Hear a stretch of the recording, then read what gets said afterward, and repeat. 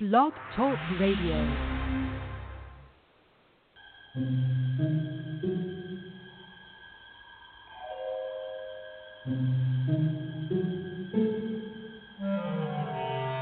Archangels, ghosts, and Bigfoot, oh my. It's just another night for Supernatural Girls. Real stories, real answers to life's biggest supernatural mysteries. And now for another exciting interview with paranormal experts from this world and others. Here's your host, paranormal researcher Patricia Baker, on the one, the only Supernatural Girls.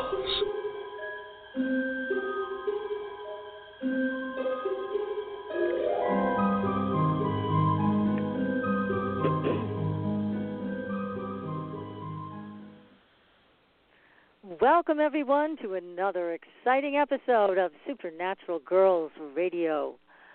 I am your host, Patricia Baker, and I am here without my co-host, Patricia Kirkman. I have some unfortunate news. PK, our famous numerologist, took a spill at home and ended up on her tile floor, and she fractured her pelvis.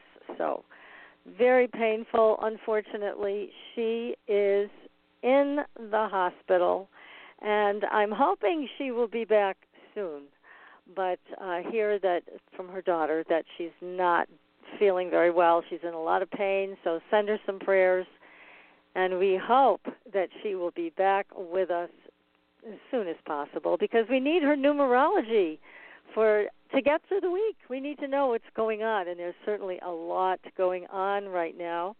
Our last guest last week was kind enough to tell us all of his predictions. He's a famous astrologer, Jeff Harmon, and he did tell us that he felt that Trump was going to be reelected, Pelosi would be out, and we would have a new era ushered in by the end of the year. And that new era was going to give us an incredible technology that is just like the Jetsons. So a lot coming that's going to change the world is what he said. And the other thing he did share is the deep state is going to be completely exposed and dismantled. So all of those people that were waiting for heads to roll, that is going to happen, according to Jeff. So it was a very exciting show. If you missed it, just go to our archives on Blog Talk Radio, and you will be able to get all of our old shows there, older shows. Now, coming up, we have some great, great people joining us again. We're going to be having Captain Randy Kramer, who surfaced, and he's going to be joining us to tell us a lot about 411 missing people, what has been going on. He's got some things to share about that. He says some of it is speculative, some of it is definitive. So we're going to get the story from Randy as soon as he can come back on the show. And we are also looking forward to having Andrea come back, Andrea Perrin, who is from the Conjuring House. So all of that is going to be very exciting. Andrea has also had UFO experiences. So that is, she's just a wonder of paranormal activity. She's joining us again, as well as the very famous and the very secretive Covert Disclosure. He has agreed to answer all of our questions and provide us with audio files that we can play on the air because he does not want anybody to discover his identity. So this is going to be exciting. These next few weeks coming up, don't miss it. Now, tonight, we have a tremendous guest. If we can just get her on the air, she's having trouble getting through on the radio board. We have with us tonight, hopefully, Normandi Ellis. And she is amazing. She has a connection with the Fellowship of Isis. Actually, she's an Archpriestess. And she's an award-winning writer. She's got a new book out, and it's called Hieroglyphic Words of Power, Symbols from Magic, Divination, and Dreamwork. So, anyways, I think she may have just got on the board with us. So I'm so excited to have her here with us. because she is so experienced with hieroglyphics, and it's one of my favorite topics. This is a very powerful symbolic language, and I do believe that Normandi is the expert in this field who can unlock the mysteries of these words, these symbols, these sounds, and we may be able to actually figure out how to use it ourselves for our own manifestation. And that's why I wanted to bring her on tonight, so she can decode all of this for us, because we're all talking about manifesting our reality with consciousness, and many people feel like they're doing everything right, but they're not getting the results.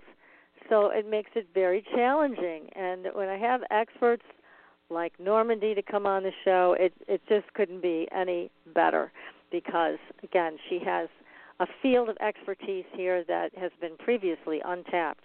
So I think she's on with us now, and we're going to get right to it tonight. So let me bring her to a hot mic and bring her right on the air with us. Normandi. Hello, I made it. You made it, thank goodness. I know. I don't know what was going on, but I'm so glad that you persevered and you were able to get on. So thank you for being so persistent. Sometimes this radio board is very unstable, but I did see a bunch of people that called in and they're all on the board, so I knew it was working. I don't know. Sometimes it just has some glitches, but thank you again for persisting and making it happen. To be here. Yeah, I'm happy to be here. I'm going to need you to speak up because you're very faint. Okay, I am happy to be here. Is this better? A little bit, but you're going to need to be louder or bring the microphone or the phone closer to your mouth so that we can all hear you clearly. Okay, is this better? A little bit, yes. Okay, this is what I've got. Okay. So I'll try to speak up. That's perfect, because we want to hear what you have to say. Your book is just amazing, and I didn't realize at the time that you could actually turn these symbols into a tarot card deck almost. That's kind of what you're suggesting at some point in the book. But tell us first about you. How did you get involved with all of this? Oh, wow. Well, okay, here's the story of how I got involved. I had a friend who insisted that I buy the Egyptian Book of the Dead, and then he disappeared from my life. In fact, he died. And after he died, I realized I had many of his books that he had suggested that I read. And the library began to sort of vibrate, if you will. And I thought, okay, I'm on to something now. And I did a translation workshop in my master's degree. And I took the Egyptian text that he had shown me and taught myself how to read hieroglyphs and began to translate the Book of the Dead and realized as I was doing it that my friend Robert had given me a sacred task. You know, this was my life's work. And it became very clear to me that learning what we call the Book of the Dead was, and the Egyptians didn't call it the Book of the Dead. They called it the Book of Coming Forth by Day, or the Book of Coming into Light. And it was really not about death consciousness, but it was about life consciousness. And I've said that for years, and now I'm just saying it's about consciousness, all the layers of consciousness. And hieroglyphs have fascinated me for their depth of the symbology and the mythology and the imaginative ways in which they have used the sounds of the language and hidden it. It was a true mystery tradition. And I'm just so excited that I've had the opportunity, I will say, to spend my life reading hieroglyphs and taking people to Egypt and introducing them to the divine beings there. It sounds just fascinating and also very, very exciting. It's like being in a time machine, the way you can work with these things. Yes, so, I mean, the power that these Egyptian priests had was something like we have never seen, ever. Well, I think that's true. And I think part of it is that they part of it is the reason that they did not believe that they had to figure it out for themselves. They understood and knew that their lives were given power from the divine, that they understood natural law, which is basically what all of us use for manifestation. They understood natural law as the bodies of the divine. And so when they were going to their altars and they were praying to these divine beings, they were using the power of that divinity, which appeared in nature. All of the gods and goddesses were nature beings, or most of them were. Very few of them were abstract concepts. You know, when we think of God as an abstract concept, we are so far removed from the knowledge that which created us is within us ourselves. And that's the problem that we have in manifesting, is that we forget that we're divine. That does really seem to be it. a problem, yes. Yeah, that's really it. But the Egyptians lived that way. And so everything that they did, all of the buildings that they built, all of the festivals that they celebrated, all of the calendars that they used, were all living manifestations of the divine plan on earth. Now, also, I've seen a lot of information, and there's a big video series that came out about these monuments that were built in Egypt, that it was really all about the brain also, and traveling in within that, you know, the spinal cord and the different levels of the brain. And is this addressed in the hieroglyphics that you were studying? Well, I'm not sure I know the same video that you're referring to. Maybe do you know the author of that? No, work? it escaped. Of course, I can't remember right now that you asked me. All right. But so I remember reading about it and being fascinated because of, you know, just like the sacred eye is the pineal gland, and they had this whole thing mapped out, and then they built these monuments basically to show how you travel through it. I mean, it's all connected, I'm sure.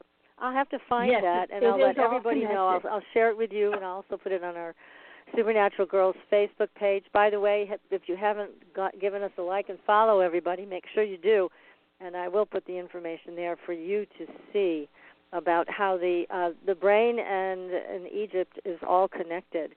But yes, they had a deeper understanding of so many things and technology that we couldn't even imagine today. I don't think we have even scratched the surface of what they knew. But the power manifestation is amazing with them. Yes, we are still uncovering everything that they took for granted and knew to be true. And I agree with you. There is so much more to uncover in terms of the levels of understanding. So, you know, we are merely scratching the surface. Every time they find a new tomb, or they find a new corridor, or they find a new connection, or they find a new piece of information, a flower, an herb that, yes, manifests into some sort of healing pattern.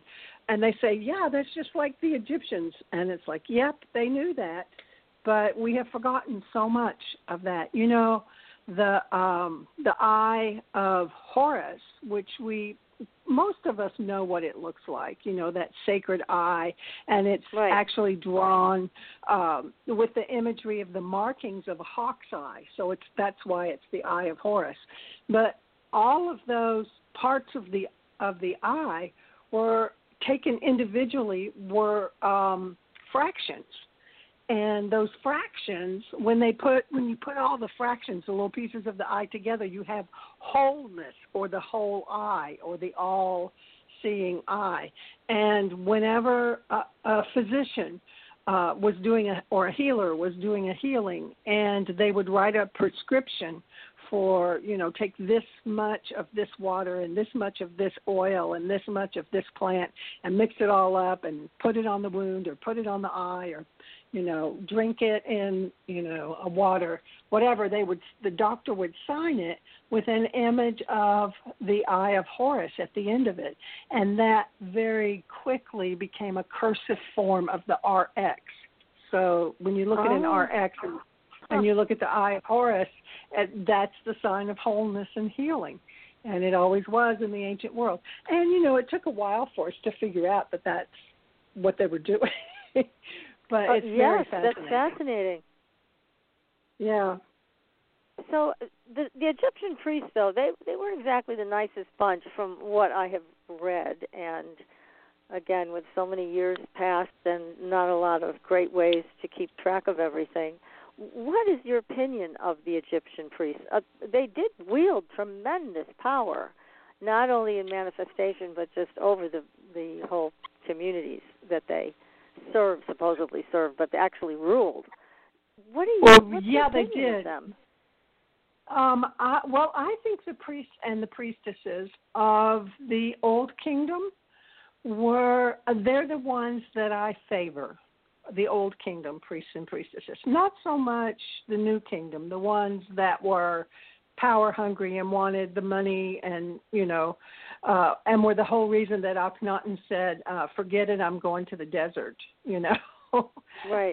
But the Old Kingdom priests and priestesses were much more powerful. The priest and the priestess were on equal footing. There were as many female high priestesses and doctors and architects and scribes as there were male. And that was, that kind of fell apart during what we call the first intermediate period between the end of the Old Kingdom and the beginning of the New Kingdom, the beginning of the Middle Kingdom. Mm-hmm. But I do believe that the thing that I admire the most about them is that they were after the divine plan. They were working very hard, attempting to manifest God's plan on earth to the best of their ability. And there were opportunities, especially for those high priests who were in Saqqara area, Memphis and Saqqara, to enter into shamanic visionary states and to ascend a ladder into the heavens in order to speak with the ascended masters, to speak with the previous pharaohs, to speak with the gods and the goddesses, and to find out what the plan was for them on earth. Because each pharaoh was meant to follow the divine plan for his whole community. They weren't elected. They were chosen by, the gods and the goddesses, and then the families ruled thereafter. So they took that very seriously. They were not oligarchs, they, for the most part. They were pretty much trying to figure out how do we build a pyramid? How do we build a community? How do we do healing? How do we use sound for healing? How do we make sure that we have the right information astronomically? I mean, they were incredibly advanced people. They were using alchemy to create these very beautiful temples and so on. They were smelting gold. They were the first ones to do all of this. And they had this plan. And every year they would enter into every 7 years they would enter into this shamanic state. The pharaoh would. And he would go in and spend 3 days entombed, so to speak. He was called a teknu at that point. There's a man named Greg Reeder who's written about this. He's a wonderful writer. And they entered into this shamanic state, went up to talk to the gods, descended a ladder as they came down from heaven. So it's just like Jacob's ladder. The angels go up and the angels go down this same ladder. Yes. There is the Pyramid of Unas, in which there's a text that talks about ascending and descending this ladder and really gives instructions for how to visit with the dead and to do healings and receive visionary experiences. These hieroglyphs that are inside the Pyramid of Unas are not pictures. I mean, they are hieroglyphs in that they are images that represent the concepts, but there's not like a picture the way you see a picture in some dead person's tomb of them, in the fields with their cattle, or drinking wine with their spouse, or, sniffing lotus. There's none of that. It's just hieroglyph after hieroglyph after hieroglyph, sacred text after sacred text after sacred text, and all of it speaking about entering up into this contract with the divine. And then when you come out of your trance, you come back down and you are rebirthed. You actually pass out of the Pyramid of Unas through this long canal that's like a birth canal. And the story of Isis birthing Horus and of the goddess Neith birthing Sobek is on either wall. And it's and it's built like a womb. And so when the Pharaoh comes back out of it, and he is the high priest, he is the highest high priest in the land.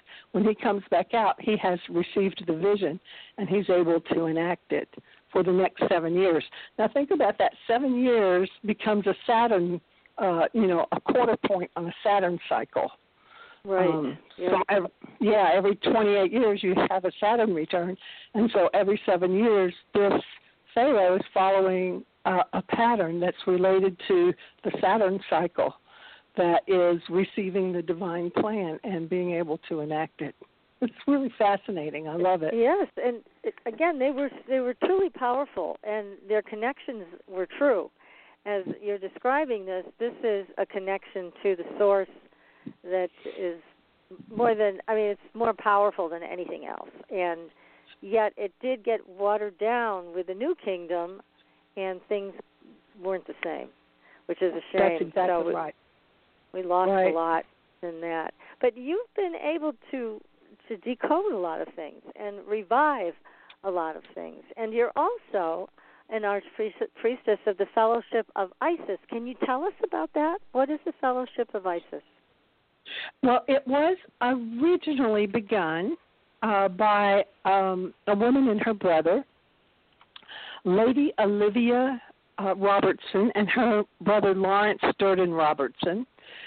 They lived in Ireland in the family's castle, and this castle had a number of dungeons in the basement, which Lady Olivia very beautifully and graciously turned into altar rooms for the divine feminine. And Lawrence started out as an Episcopal bishop. I guess you don't start out as a bishop. But before he became the Archpriest of Fellowship of Isis with his sister as the Archpriestess, he was an Episcopal bishop. And so this place is very sacred to the divine feminine, not just Egyptian, but all of the divine feminine all over the world. But the main goddess that oversees the work of Lady Olivia is Isis herself, which of course is the epitome of Mother Mary. I mean, their stories are so similar that yes, they are. Yes. Yes. It's hard to not notice that. Yes. Now, so did you become a member of this fellowship here in the United States, or was it over in Europe? No, it was in the States, and I began to go to conventions of the Fellowship of Isis because, interestingly enough, I did the book first, and then I wrote Dreams of Isis, and then I wrote Feast of Light. So I had written 3 books about Egypt before becoming a priestess of Isis, and was invited then to attend these conferences and present. And at one conference, Lady Olivia asked me, "Do you want to become a priestess?" And I said, "Oh, absolutely. What do I need to do?" And she just said, "You need to bow your head down here and let me put this crown on it." So I said, "But I haven't done this study." And she goes, "Yes, you have done it.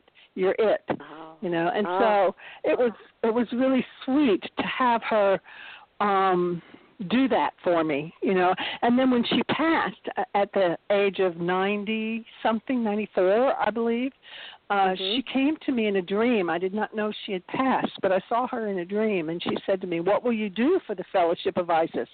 I said, "Lady Olivia, whatever you want me to do." And so she said, "Done."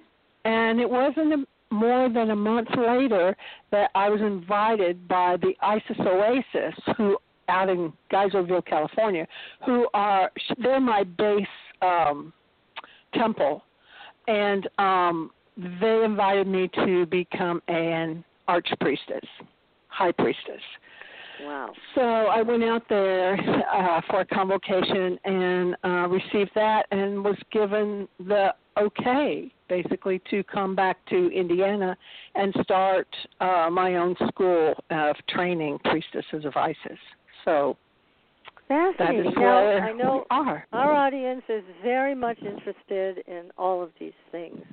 And is this something that, again, given the condition of the world today with the virus and all of that, is this something people can study online with you, or do they have to be in Indiana to do it? Oh, no, they don't have to be in Indiana. They can study online. It is an online program, and I accept people into the program whenever they would like to start.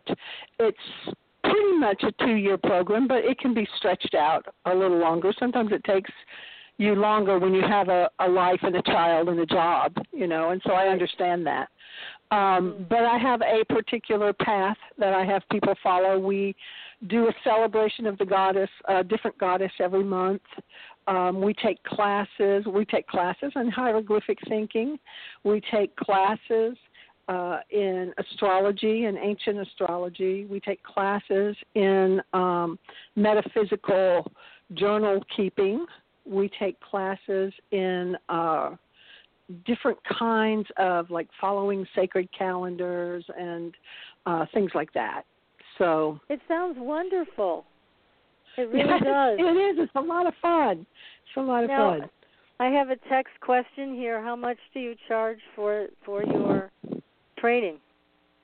Well, I tell you what I have done so far is I have kept the first year low. I haven't. The prices for the other classes are individually per class.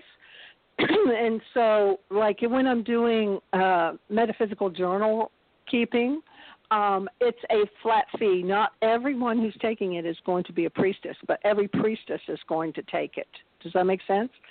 Yes. So each class is a flat fee. The first year is mostly Zoom classes. And it costs $135 that's all it costs for 1 year. For a year. Oh my God, yeah. That is and the most reasonable just price to see if you're ready. for any training. Wow, yeah. That is tremendous. So it's very affordable. It is. It is, and I'll tell you why. Isis told me to do it this way, not to, charge an arm and a leg and see what I could get. But she wanted me to really make more priestesses in the world, because she said you're going to need it, and yes. This was like 2 or 3 years ago. And I think this is proof that we need it now, with this COVID-19. I can't tell you how many times a day I'm going down to the grotto and lighting candles for someone who's ill, saying prayers, working with full moon services. I mean, it really, even though a lot of things have closed down, I'm still very active as a priestess, and we need more people, because the more mental energy is being put into manifesting healing again, manifesting understanding. For heaven's sake, manifesting kindness for a change, Yeah. Right. So, that's nice. That's how we're going to change the world, and it's going to be one priestess at a time. This is just wonderful. I'm so glad you're on the show tonight, because this is very timely and very important information. And you're offering a training that no one else is offering, and is so reasonable. And like you said, some people will take longer if they have very busy lives and they have family commitments to attend to, but they can take that extra time if they need to. So you've thought of everything, right. to really make this happen. And obviously you embody the teachings, or they wouldn't have given you these honors. So it's much more than studying them. You are them. And I can't think of a better way to learn but from someone like you. So this is very exciting. Thank you. Well, you're just so welcome. I mean, obviously you've brought with you into this lifetime the knowledge that you had probably from another life in Egypt, maybe several, but that's obviously what you brought to the world, and it's a tremendous gift, Normandi, just tremendous. Oh, thank you. Well, I hope that I can be a good priestess and that I can leave the world a more beautiful place. Well, that's a great goal. We should all share that with you.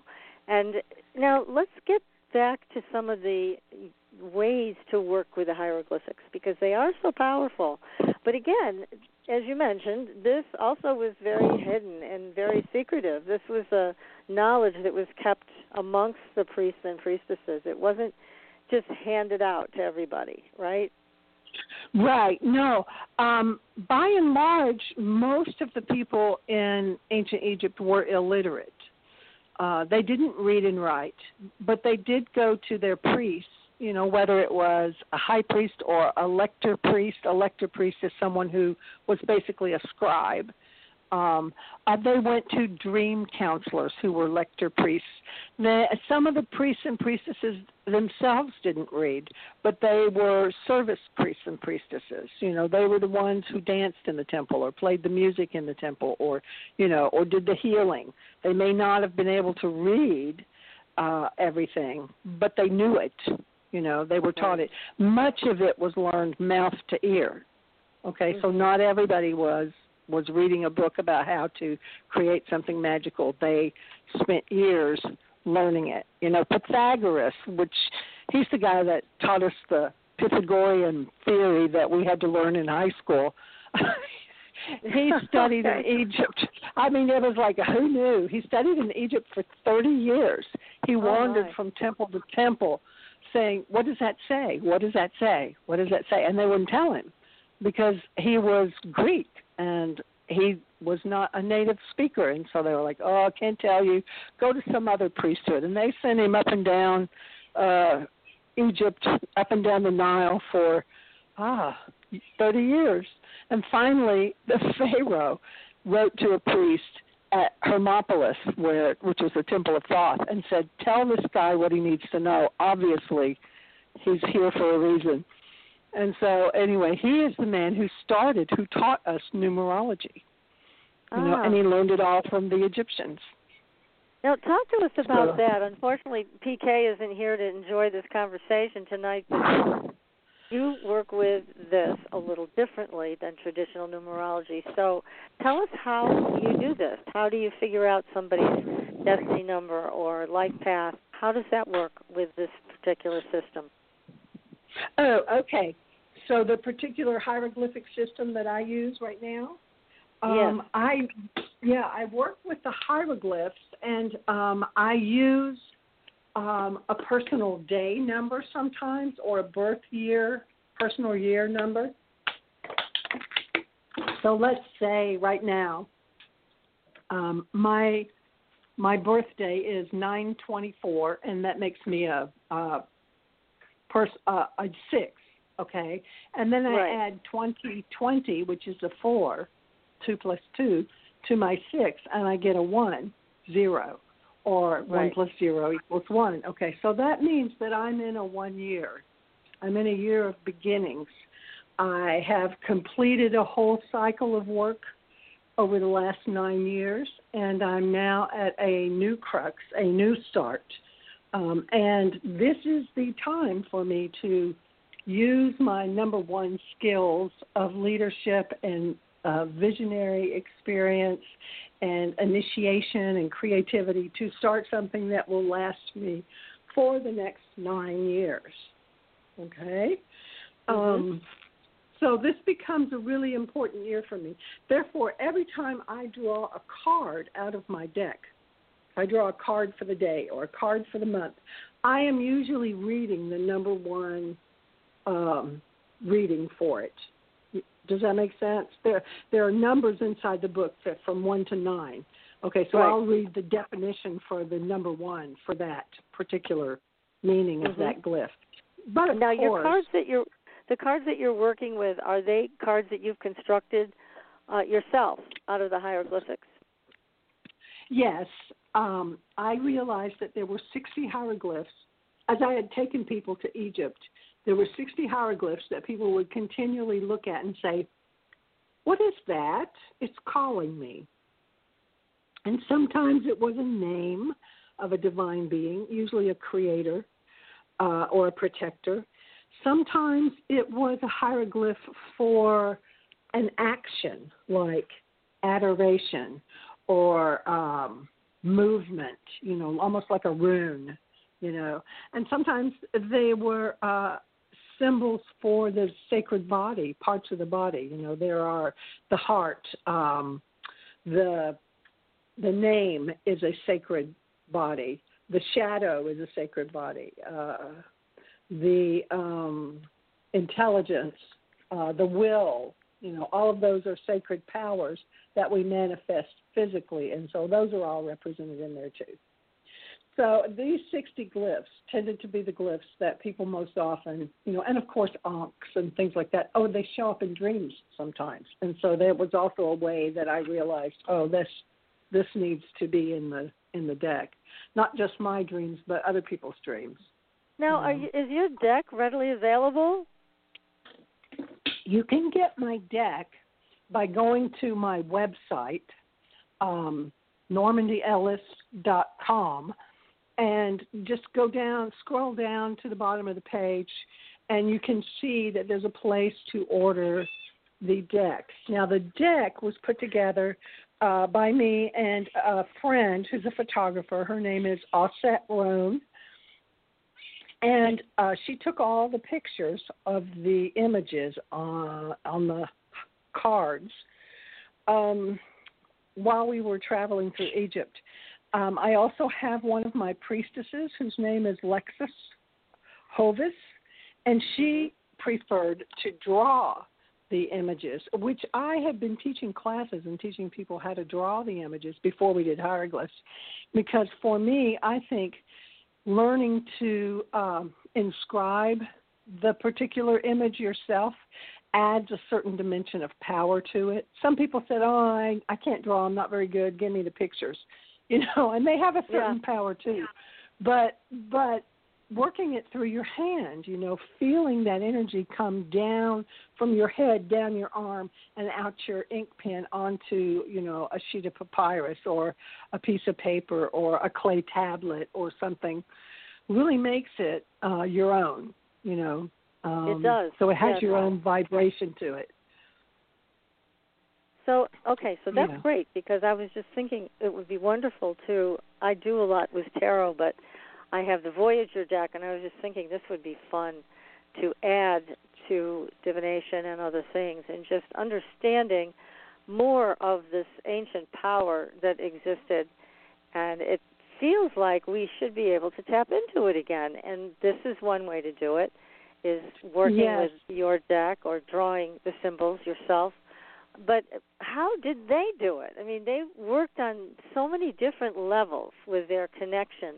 Obviously, they had tremendous highways that went from earth to heaven, and they were able to travel them very easily. But how did they manifest things so profoundly? Okay, so I'll tell you two stories. First of all, one of the things you just said reminded me to tell you that they would take these hieroglyphs, like if somebody was sick, let's say they had a virus that they couldn't kick, right? Okay. So what they would do is that they would figure out which herbs they needed to take for this particular illness, and then with their lector priest, the scribe priest, the medical intelligence, they would write a prayer or a petition to whatever divine healing energy they wanted to contact. Sekhmet, the goddess of pestilence, she's one that I've been working with through this COVID-19, really seeking her protection in a lot of things. But it could be Isis. It could be Thoth, who was the great healer, Yes. Mm-hmm. It could be Horus, you know. It could be Ptah. And so whichever divine being felt to be the right one for you to work with, then that was the one that you would write your petition to.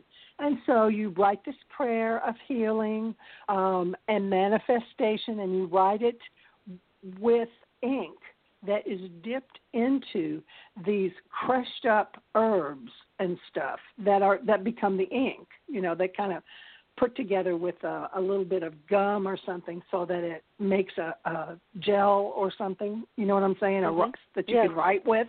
Okay, and so they would write it on the patient's arm, not on a piece of paper. You could write it on a piece of paper, but they would write it on the patient's arm. And then they would have the patient say the prayer, really mean the prayer. It's written in their body now, right? And then when the prayer's done, they lick it. And that's how they take their medicine. Or they put it in a glass of water. Yeah. Isn't that fascinating? I love it. You know, I think it's tremendous. So one of the reasons that works is that it combines the energy of manifestation in that. It's the power of thought. The effort and the energy that it takes to figure out, these are the things that I need, these are the medicines that I need, this is what I want to say, you know, reading it out loud, the power of the mind, the power of thought. It's not just, you know, going into the refrigerator and picking up a pill and taking a drink of water and walking away. It takes some time to do this, right? Yeah, and some commitment. Yes, commitment and time. So the power of the mind to move this. So, and then the will, the effort that it takes to go through and figure out the concoction, to write it on the person's arm, to do this, you know, several times a day. There's a willpower that, you know, this will work, and the knowledge that this is what you need to do. And as crazy as it sounds, you know, you would do it. And then you just, you know, you didn't tell everybody, you know, like, oh, I'm taking this medicine right now. You know, it's the best thing in the world. You just were quiet about it. You know, it's like, okay, this is between me and the divine. This is my commitment, me and the divine. We're holding this energy together, and we're going to make it happen. So what that is it's called the 4 powers of the Sphinx: to know, to will, to dare, and to keep silent. Okay, well, and that's how. Different. Yeah, it is different. It is different. You know, if you go and you say, okay, the silence thing confuses people a lot. So let's say that you are going to write a book and you have this idea that you're very excited about this book, and you tell everybody about the book, but you haven't had the will to get to the piece of paper yet, right? So what happens is somebody else takes the idea and runs with it, and it's gone. You've just let the energy dissipate. You know, it was something that was given to you with your contract with the divine, and it was not something that, you know, was for everybody until it was done.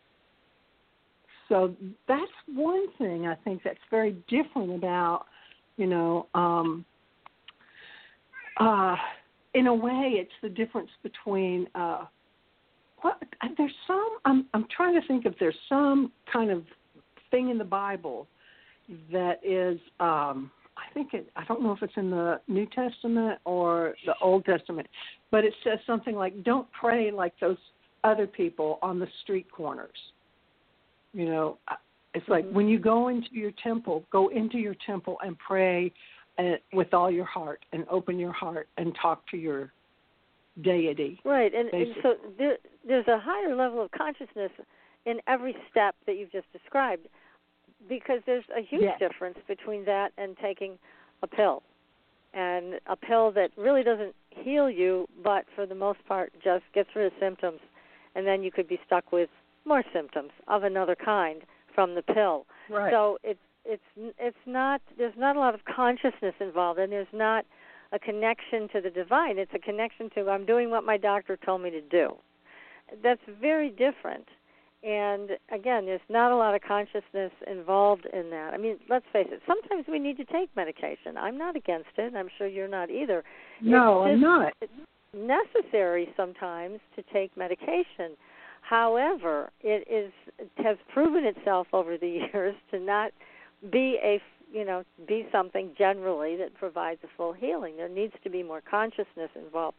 Here is a ceremony that gives you more consciousness, more commitment, some other realizations that go along with this. I mean, the pill, the magic pill that is not so magic, allows us to just go on with our regular day without making any other changes or becoming aware of any other things that led to the need to take the pill. So this that you're describing, it gives you opportunity to identify the source of it and why you have it, and again, can take you in a much more informed direction. Right, and it is mindfulness that is the key to that. And again, what is COVID-19 teaching us but mindfulness? It's like, watch where you're standing, wash your hands, cover your mouth when you sneeze. I mean, these are all like concepts that we should have had, just imbued in us when we were kids. But now everybody's getting it. It's like, you got to do this, and you have to be concerned with other people. It's not about you. It's not, I'm sorry, it's not about somebody's personal freedom. It is about the fact that you care enough for another person who may be weaker than you, that you will not endanger them. Yes, that's so true. Yeah, and it also showed us how connected we all are, that it spread the way it did. But also I think it's teaching us another thing, which is don't just believe everything you're told by your doctor. Here is a mysterious virus, bacteria, whatever you want to call it, and they're still trying to figure it out because the symptoms are so varied. And at first they started out thinking it was one thing, and now they found out it's really a thrombotic disease.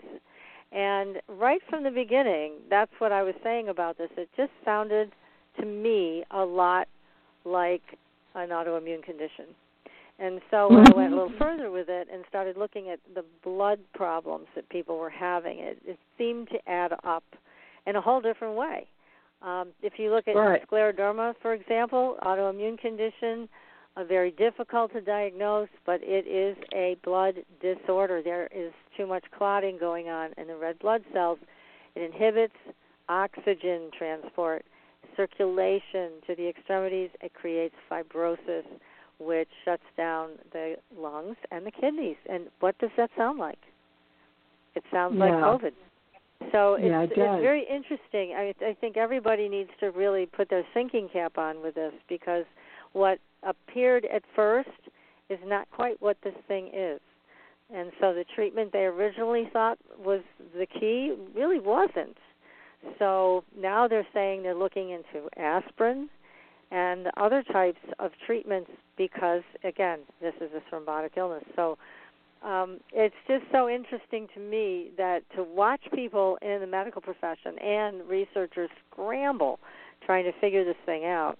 But yet if you look at how people are reporting on their own symptoms, and they're just so different, so varied.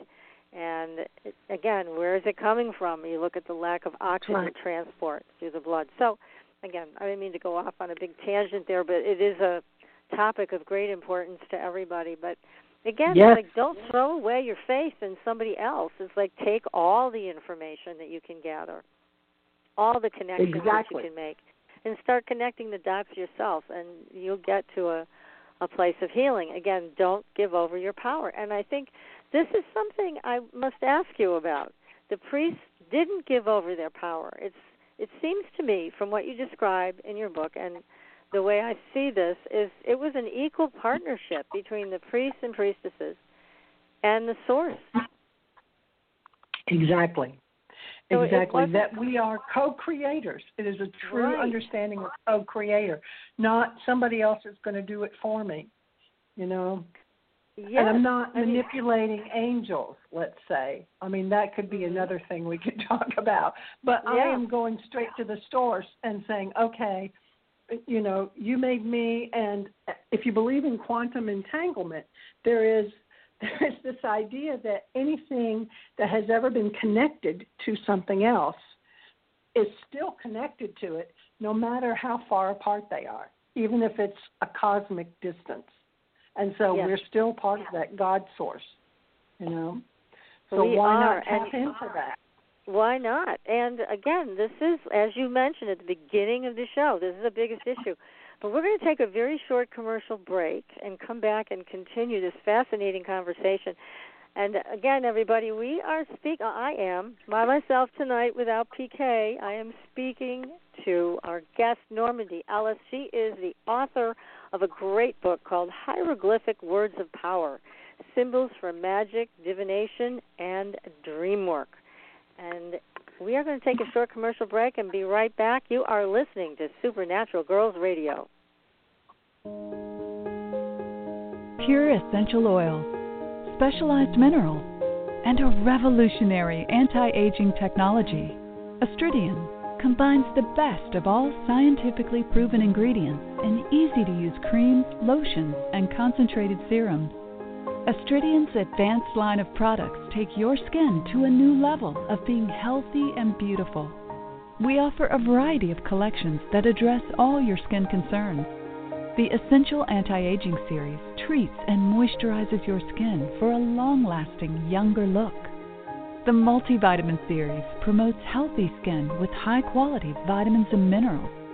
The Sports Series restores skin from cellular damage and stress. Astridian also offers a revitalizing solution for hair and a professional series for doctors and medical spas. Visit astridian.love today and begin your new journey to healthy, beautiful, youthful skin. Astridian, beyond your expectations. There are a lot of psychics out there. How do you decide which one is right for you? You look for someone who empowers you, who's practical and spiritually connected, who says, here are your opportunities, here are your challenges, and here's a way to deal with them, and then gives you your own toolbox to make your life everything you want it to be. Hi, I'm Corby Mitleid, and that's how I work with you. As a certified professional tarot reader, I've helped thousands of people for over 40 years through my toolbox. Cards, past life retrieval, numerology, spirit guide conferences, and mediumship. Whether it's career, relationships, finances, or your spiritual road, together we can replace your confusion with clarity. And you'll probably find a little laughter along the way. Visit me at CorbyMitleid.com to find out how to cross your bridge from fear to fearlessness and fly. And tell me you found me at Supernatural Girls for a special gift with your reading. Corby Mitleid, the practical psychic for catching your tomorrows today. Find me at CorbyMitleid.com. That's CorbyMitleid.com. Your property tax bill. Have you seen it lately? It's frightening. Your property taxes are going up while your home value is going down. It's time to fight back and win. For the real truth about the property tax system, get attorney Pat Quintilian's book, Are You Getting Screwed on Your Property Taxes? How to Find Out and How to Fix It. Attorney Quintilian answers all your questions and gives you the facts you need to fight a property tax bill that is spiraling out of control. You'll also read about what happens to property owners who don't check their property records, only to find out too late they're taxed on square footage, fixtures, and even buildings that they don't own. Is this happening to you? Learn your rights. Buy attorney Pat Quintilian's book today. Are You Getting Screwed on Your Property Taxes? How to Find Out and How to Fix It. Available on Amazon.com. Are you frustrated with endless mantras, affirmations, and processes that promise to align your life with your dreams, only to find yourself years later in the same space where you began? Do you feel like you must be doing something wrong because nothing seems to be working? Don't you just wish that someone could shift your consciousness for you and your life could align with your desires without all the effort? Well, your wish is about to come true. Hi, I'm Carrie Cannon, and I have a gift that allows me to align the consciousness of others to be in harmony with their dreams. The best part is, it requires no particular effort on your part. Upon listening to a consciousness alignment, people have reported instant energy shifts, financial windfalls, soulmate connections, healed relationships, physical healings, and more.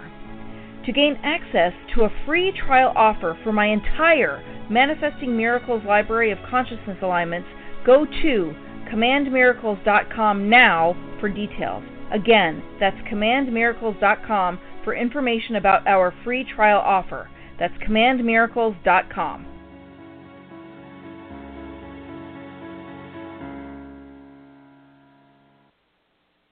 Welcome back, everyone, to Supernatural Girls Radio. I'm your host, Patricia Baker.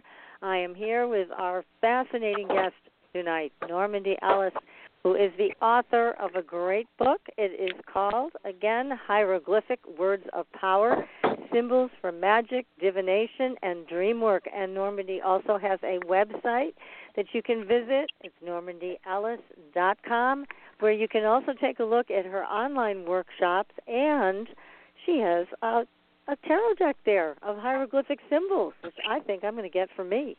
So, Normandi, tell me more about how to work with these symbols, especially for dreams, because you said it could be used to help with dreams. So tell us how to do that. Okay, there are two ways to do that. For one, I believe many of the symbols that are on the cards, people report seeing them in their dream time. And so you might, I'm trying to remember, there was a woman in my dream workshop one time who had this dream about a hawk that appeared and dug its claws into her arm.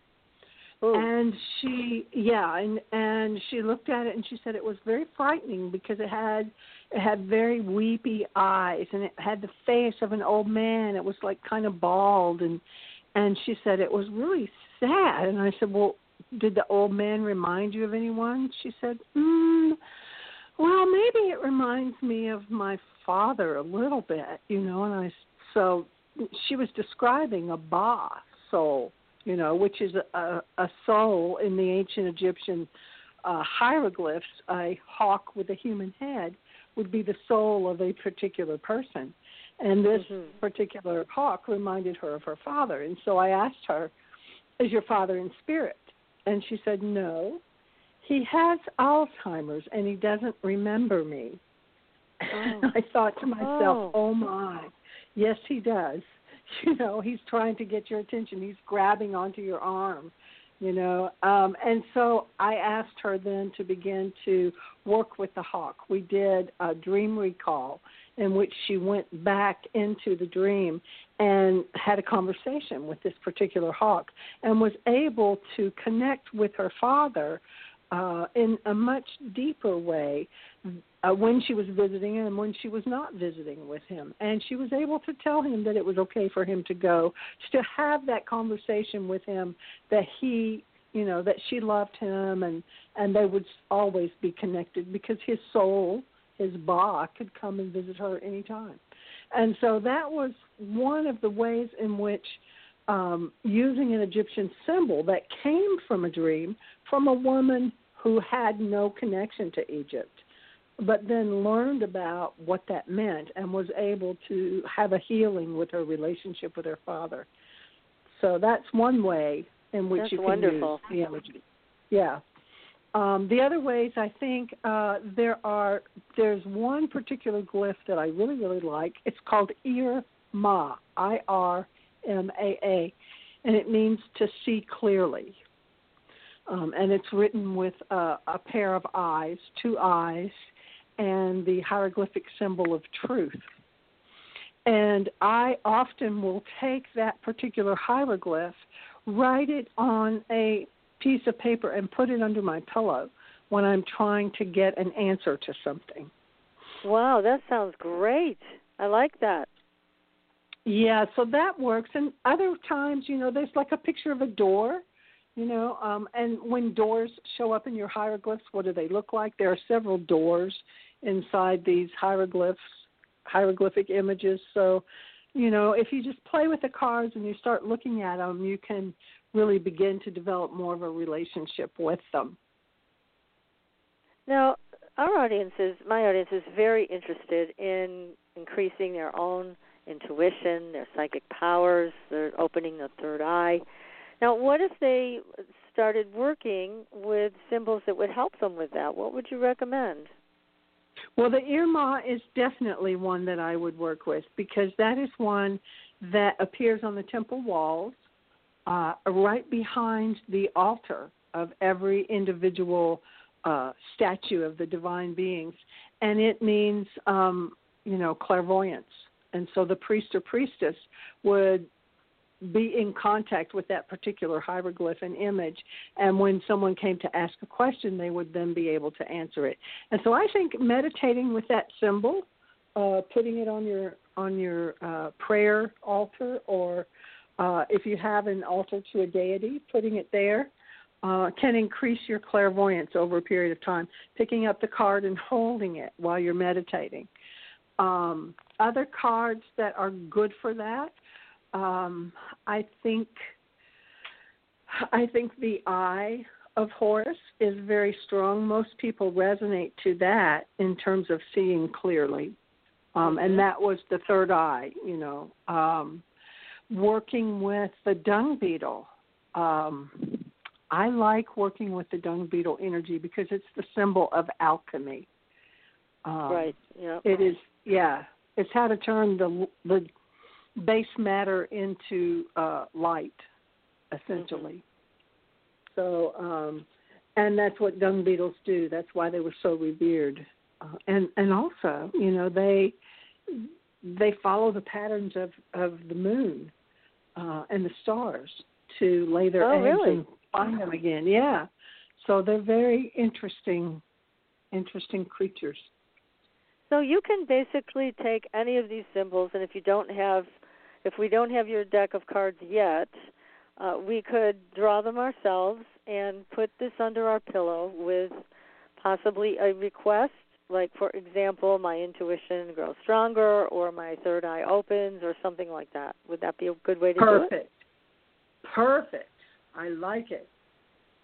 Yeah. Yeah. Well, it sounds very, very good, because again, what we're looking at is connection, the same connection that the priests had and priestesses, and that we should have, but for some reason we've separated ourselves out and made it very difficult on ourselves to be able to reach this type of connection. But it is our birthright. We've heard that enough times, but getting there hasn't been that easy. What do you think our biggest stumbling block is to this? I think the biggest stumbling block to it is that we insist that it makes sense rather than that we let its meaning impress itself upon us. So and coming so we more struggle. from the feminine side of being receptive is what you're saying? Right. That's another way of saying it, yeah.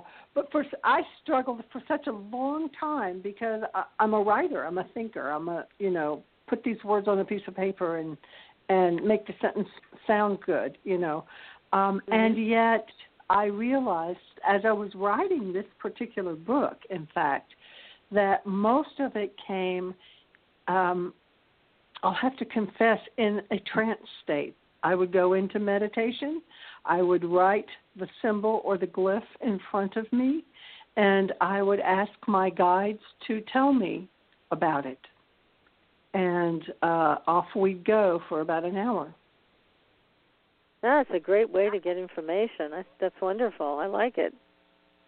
Yeah, it certainly seemed to help me. And so you can do this, not just with hieroglyphs. I'll say you can do that with anything. You can do that with walking down the street and seeing a particular image drawn on the sidewalk and redrawing it coming home and sitting with it in meditation. What is this supposed to mean to me? Yes. I think that's a really good way. Yeah, because it did show up in your reality for some reason. So it's good. You can use any of those things that way. They say, some people say, who are dream researchers, is that we are in a dream consciously, and then we go to sleep and we dream another reality. So yeah, in their minds, it's all a dream. And it's all a dream. Yeah, and if we just treated all the symbols the same, we could probably get a lot more information.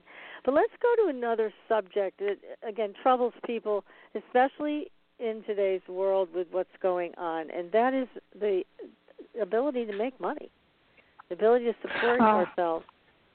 It's a big trial right now for a lot of people. And how can people work with the hieroglyphic symbols to make that easier?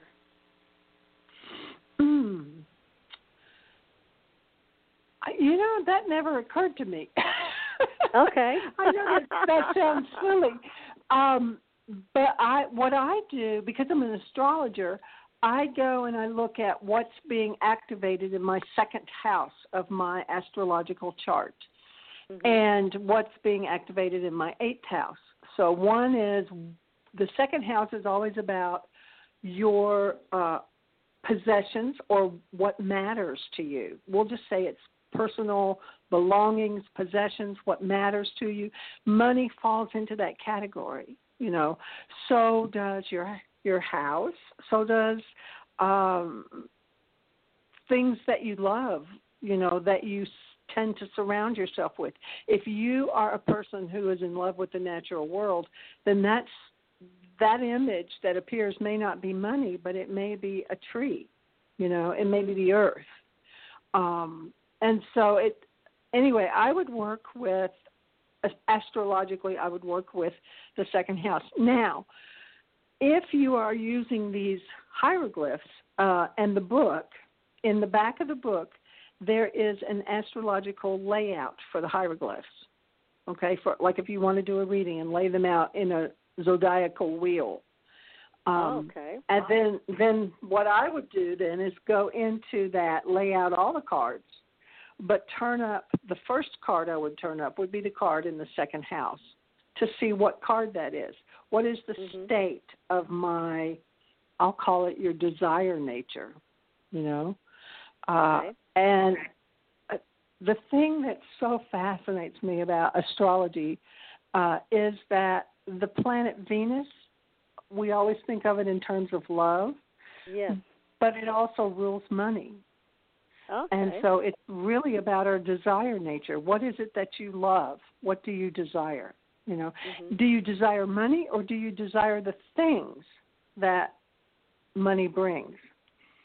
So, and I'm going to say, for example, for myself, I never did well with saying I want this amount of money, because it wasn't really the money that I wanted. What I wanted was the opportunity to travel. I wanted to be able to read. I wanted to be able to write books that mattered to people. That's what I wanted to do. I wanted to have the experience of my work mattering to other people and mattering to myself. And so it wasn't really the money, to tell you the truth. Now I lead trips to Egypt. I travel a lot. I don't make a lot of money going to Egypt, but I make enough to travel to Egypt and be able to write my books, which is what I wanted in the first place. Right. Okay, so I guess in answer to your question, it's not always about what do you do about the money, but where is your love? Where is your passion? Right. Well, that makes total sense. I mean, they say that if you want to create more abundance in your life, then you need to focus on the feeling that brings you, which for a lot of people is freedom. It's the freedom to do what they want. So, yeah, and so that same focus. But I was just wondering if there were any particular hieroglyphic symbols that address that people could put under their pillow to help soothe the anxiety that a lot of people have, over money. They're out of work. Some people are restaurant workers, and that industry has been hit hard, as well as many others. So I'm just thinking, is there any hieroglyphic that we could tell people about that maybe would help them with that? Okay, that's a good way to put that. And when you say it that way, what comes to mind immediately for me is the hieroglyphic symbol of Ta, T-A, and it's the image of the earth itself. And it has 2 hills, and between the 2 hills, almost rising, there is a circle with an X in it. And it basically means you are here. It basically means you are here, just like you would see it on a map. This is where you are. But it's also like a pentacle in another hieroglyphic deck. You know, it's the Earth card. So it would be the same as if you would put the Ace of Pentacles underneath your pillow to work with that energy. Oh, that's great. Okay, so that would be the one that I would use for that. You know, and again, it's not going to say bring me money, but what makes me comfortable, what makes me glad that I'm here. You know, when you're thinking about it in a Eckhart Tolle kind of way, you know, it's like I'm here. Yeah, this is all I got. This is it. I'm happy. Yeah, here I am. Well, and it's also a lot about safety because as we've been talking about, you know, this mysterious virus with all of its crazy symptoms.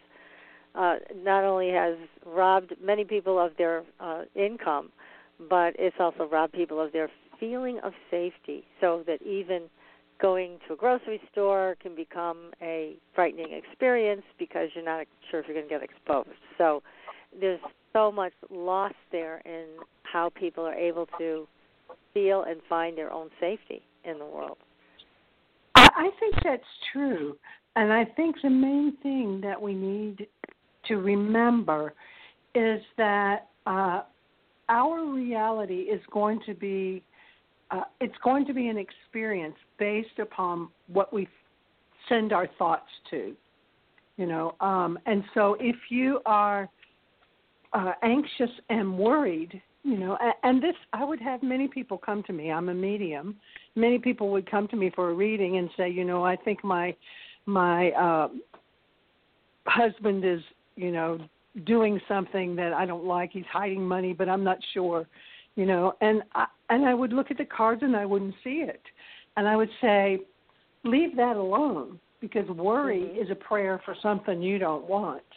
You put your mind on that and you roll it around and you roll it around, and it's like scratching a record, and it makes a groove, and you draw it to yourself. Worry is a prayer for something you don't want. Yes, that is a great statement. I love that statement. I'm going to remember that one. Yes, it's true. Yeah, and I think that the best thing we can do when we have a fear idea is to express a gratitude instead. So what is it that we something have? To be grateful for? Yes, that makes sense. Yes. Yeah, I was planning to spend the entire month of March in Egypt. My trip, yeah, I know. My trip got interrupted. The first trip, we pulled it off, but barely, you know. We got out of the country on the last airplane, and many of us wearing our masks. And every time we sat on the boat, after we had come off to go, you know, to see a temple and come back, everyone would take out their gloves and their mask, and we would entirely spray the boat down with insecticide and clean our rooms. And, you know, we spent a lot of time making sure that we were safe. And yet we had a wonderful time. It was one of the best. And the blessing, the gratitude I express in that, is that everybody else was terrified. And we were going into temples that were usually crowded, and we were the only ones there. You know, we had an experience that was fantastic. We were safe. We were smart, you know, about being there. We weren't trying to press our luck, I'll say. But when it was time and we got the call, it's like, you leave now, we leave, you know. So we did. We took off. Everybody got on the same plane. We all went home. sadly, I was supposed to have another trip after that. That was not going to happen. Yeah. Right. So, and basically, because of that, I lost about, of course, half of my income. Right. It was like, that's what I do for a living, and now it's all gone. And it's not in the foreseeable future. It's not on the horizon. There are trips we're planning for 2021 in the fall, should everything be okay, Right. But I'm not worried about it because I've started a new book.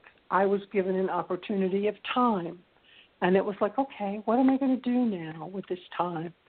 So I'm engaged in a new writing project that I love, and couldn't really, it's like COVID-19 is out there. I know people with it. I know people who've died from it, but it is not touching my physical body right here. I'm in this little protection zone. Okay, and I just, when I go to bed at night, I envision I am fine, I am whole, I am loved, and I am right where I need to be. So that's a great feeling. That's wonderful. Now, I have another text question that just came in, and they said, aside from the coronavirus and all of what that has done to create a feeling of lack of safety, how safe is it to actually travel in Egypt today? Oh, aside from the virus?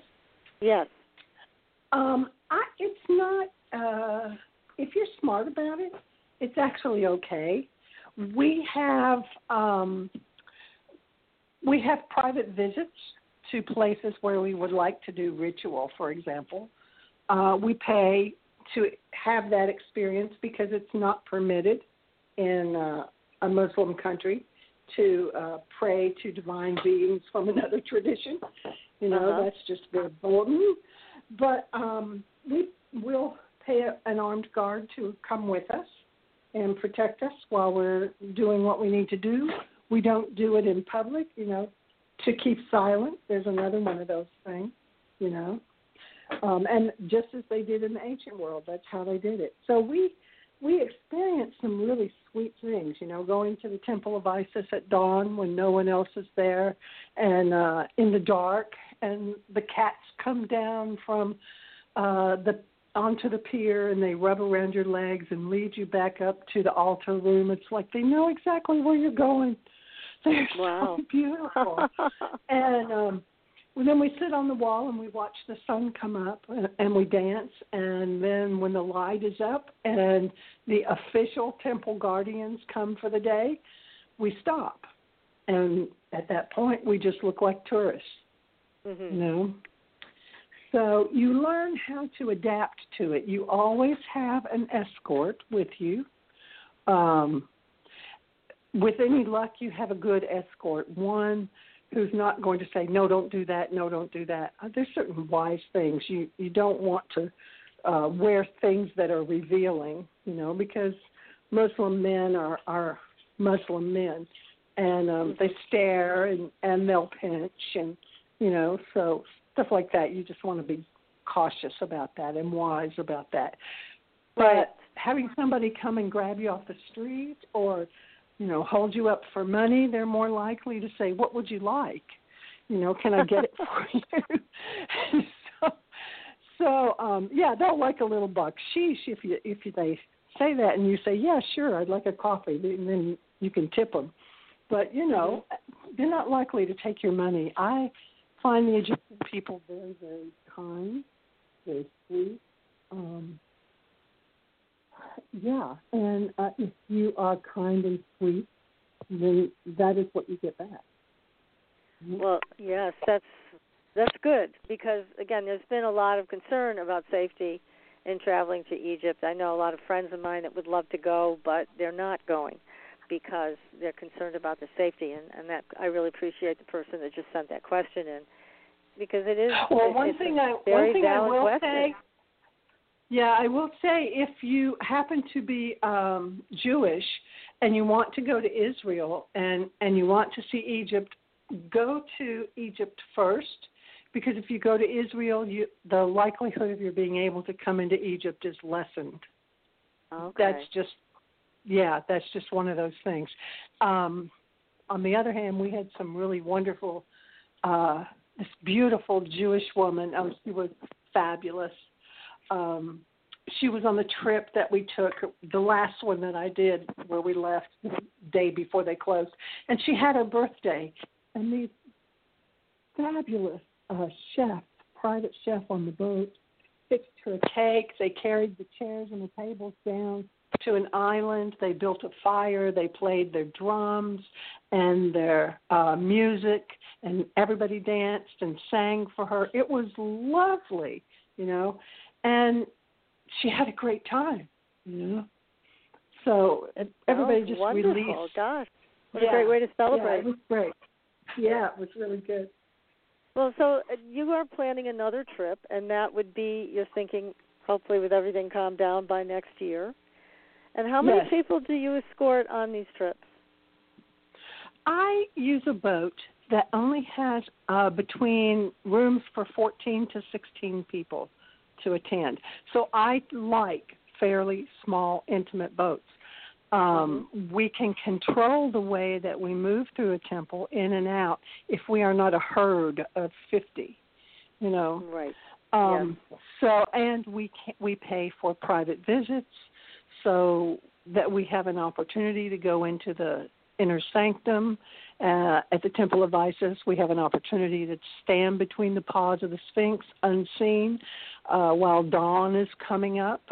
We have, and we usually do that on the solstice and the equinox, and we have opportunities to go into the Great Pyramid without being claustrophobic with so many people in there.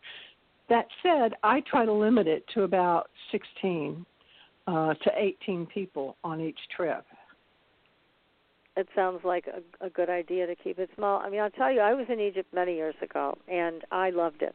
I was there for 3 weeks, traveled all over the place with my husband at the time, and it was just transformational. But one of the things that really surprised me is the Great Pyramid, walking in it through that small passageway, because you think the pyramid's so big, it's got to be big on the inside, and it isn't.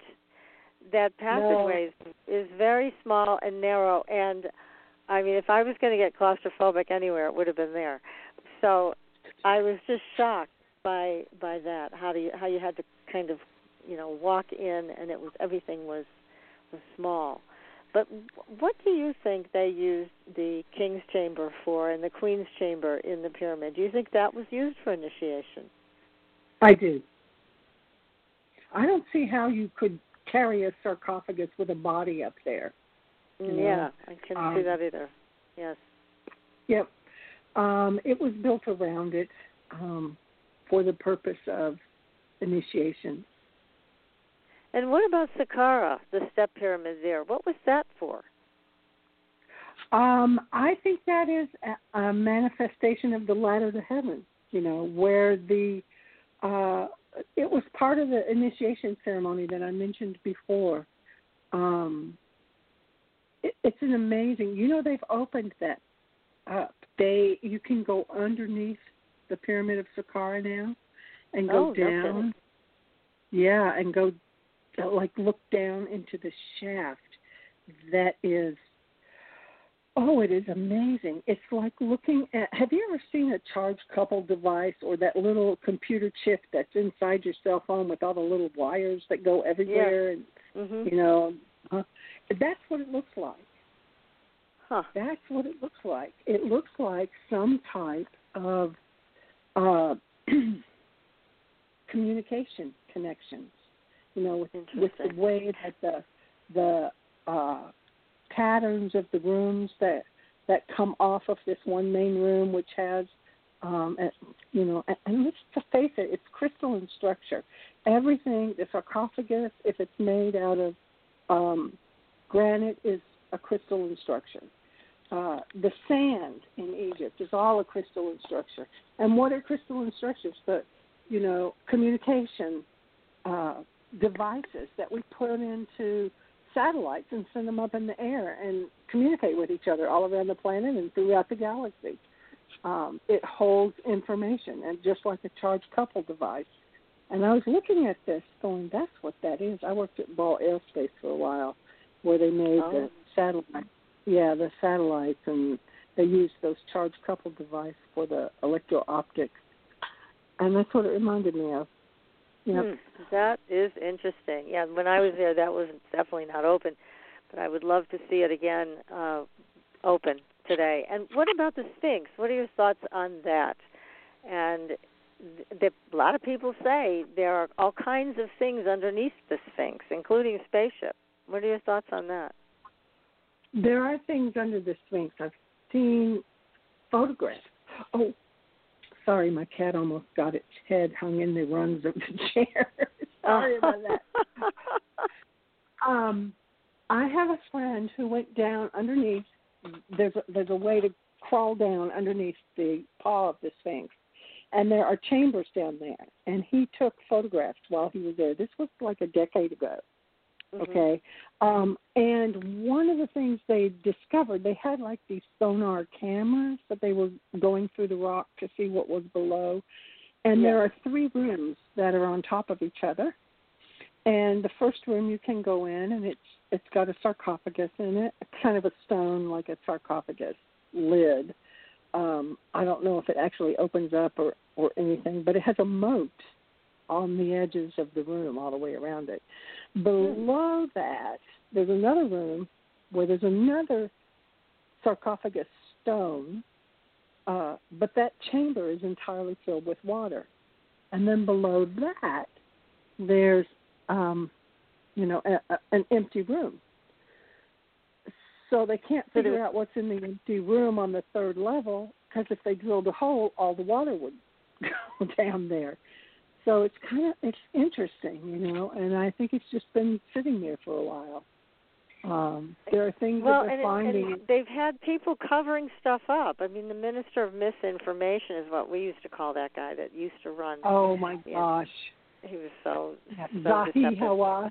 Yes, Zahi Hawass. Who could forget them? My gosh. I'm sorry. I don't have much respect for a man who, we did our ceremony between the paws of the Sphinx at sunrise, and he was in his bus waiting with his probably 100 people to come down, and we were not allowed to put anything on the altar stone. It was just not allowed. So we had to do our ceremony very privately right at the heart of the Sphinx, not on the altar stone. So, but we were allowed in there. As soon as we were out, he pushed his way down there and sat his butt on the altar stone so he could talk to people. And I thought, there you go. That just kind of summed it right up. It certainly did. Oh, goodness. Well, I hope at some point in time we will get to see in our lifetime what really is underneath the Sphinx and what is hidden away, because there is so much there. And I think there are certain people who know what's there, and they just don't want it revealed. Yeah, not yet. Not yet. Not yet. But, oh, my goodness, Normandi, this has been delightful having you on the show and talking about my favorite things, this great stuff, Egypt, manifestation, Dreamwork. Oh, my goodness, I think we've covered quite a bit tonight.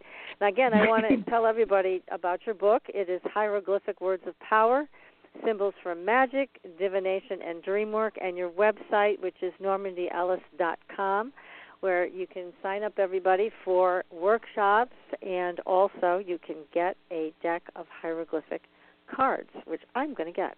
So I can't wait to work with them. This is going to be fun. Oh, yay. Oh, yay. Well, so until you get them playing with those, you're definitely on your own. Yes. Yeah. And please keep us posted on your next book, because I will certainly have you back. Oh, thank you. Thank you so much. It was a pleasure talking with you.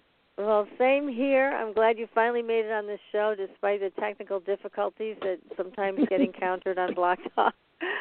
So, anyways, thank you so much. And next week, everybody, we'll be back with another exciting show. Go to our Facebook page. We've got some terrific paranormal stories there. Follow us on Twitter. And until then, I'll see you on the Blue Highway. Good night, everyone. Thanks for listening. Tune in next week for another radio adventure with Supernatural